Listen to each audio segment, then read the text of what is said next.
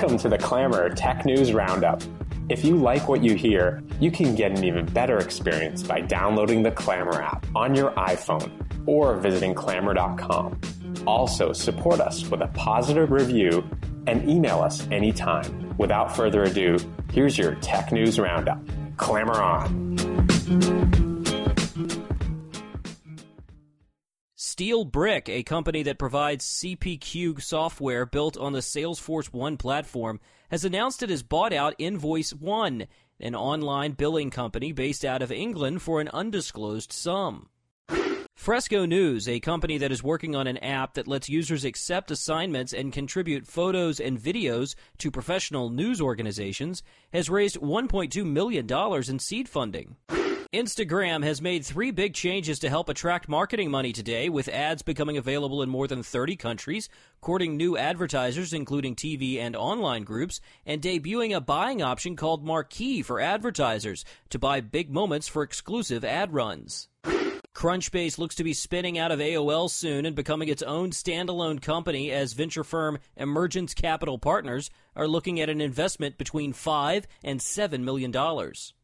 Netflix has huge plans for the Asian market over the next few months, as they have announced they are looking to launch in South Korea, Hong Kong, Taiwan, and Singapore by the end of the year. FeeX is a free service that finds hidden fees in savings and retirement accounts, and today have announced a new funding round of $2.75 million, bringing the total of the company to $12.1 million.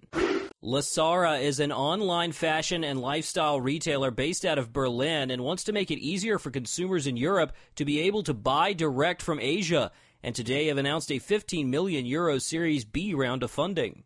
Lalamove is an on-demand logistics service that allows users to hail delivery vans with an app, and has announced it will be expanding into 12 new cities in China after raising $10 million recently. Twitter has updated the design and development of its iOS apps, unifying them and switching to a responsive web design to handle the various screen sizes. The new responsive iOS framework is called Adaptive UI and is rolling out after a similar move in iOS 8. Chef, a Seattle-based IT automation and DevOps service, has announced it has raised a new funding round of $40 million in Series E. Chef CEO Barry Christ says the company still has most of the Series D funding in the bank, but wants to make deeper investments. Mobile applications management firm out of Boston, Aperion, has announced a $12 million funding round today, and the first round of funding sought after a $4 million round in January of 2013. Google has launched CDN Interconnect as part of its partnership with companies like Cloudflare, Fastly, Level 3 Communications, and Highwinds to make things easier for developers who run apps on its cloud to work with content delivery networks. The Black Tux is a suit and rental startup based out of Santa Monica that has just secured an additional $25 million in funding led by the Stripes Group after securing $10 million in a Series A in January. Amazon has announced that book-selling feature called Kindle Scout, which crowdsources publishing, is going global, allowing authors from Europe, Canada, Mexico, Japan, India, and more to submit books, albeit all in English. Spotify has released a new feature sure to make hipsters the world over elated called Found Them First. The feature is a web page users log into through Spotify, which lets you see which big-name artists you discovered early on. In an effort to bring the freight industry, which is a $1 trillion market, into the high-tech world and out of Excel and email, Freightos, a startup from Hong Kong, has secured $14 million in a Series B. Before Apple's event got underway, in which there was an expectation of a new Apple Watch software, App Annie released new data that showed that there are now 11,469 apps live in the iOS App Store for Apple Watch, up from just over 6,000 in June. As TiVo prepares to launch Bolt, its next-gen device, the company announced that they are suing Samsung for patent infringement relating to the Samsung DVRs that they say violate 4 of TiVo's patents. Tinder has unveiled a brand new feature it is calling Superlike, which lets users alert a potential match that they are exceptionally keen to meet them before swiping right. Jala has released a new overhauled version of its mobile OS Sailfish today to early access users via the UI updates to 2.0, though it isn't technically the full 2.0 release. Intel, the world's largest chip maker, has announced that it'll end its long association with the science talent search. It may have something to do with the firm teaming up with TBS to create a reality show around the maker movement.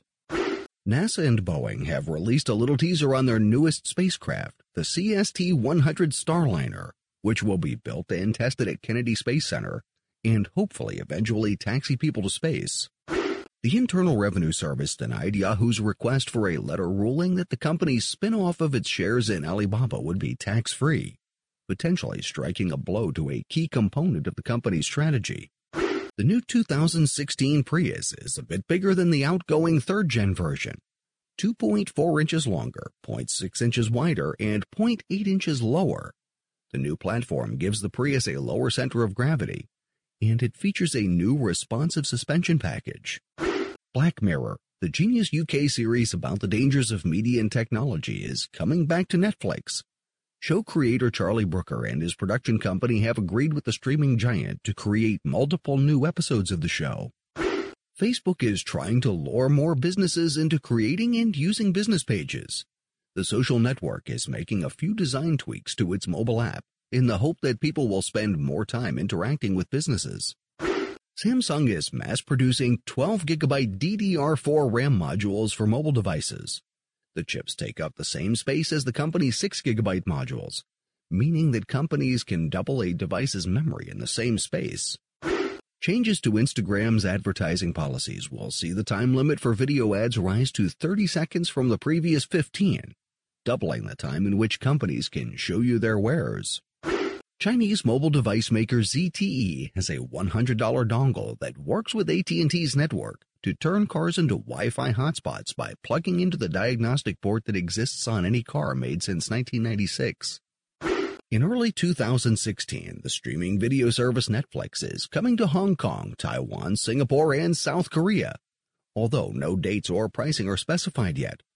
It's planning to bring the usual suite of features and even Ultra HD streaming to these countries when it lands. The Survivor tune Eye of the Tiger played in the background of Kim Davis's press conference after she was released from jail for refusing to issue same-sex marriage licenses.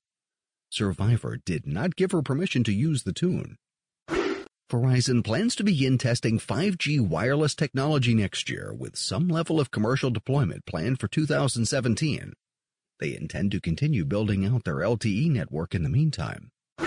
Oddball antivirus software pioneer and self-described eccentric millionaire John McAfee is throwing his hat into the increasingly crowded field of candidates for the 2016 presidential election.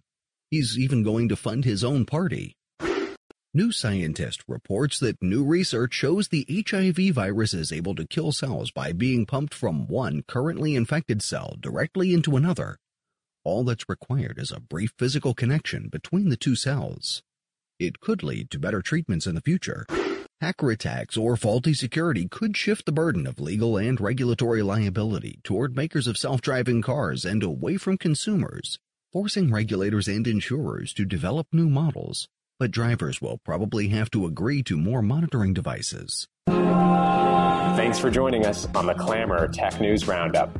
You can get an even better experience by downloading the Clamor app, where you can save, expand, and skip around between highlights. Visit clamor.com. That's CLAMMR, no vowel at the end.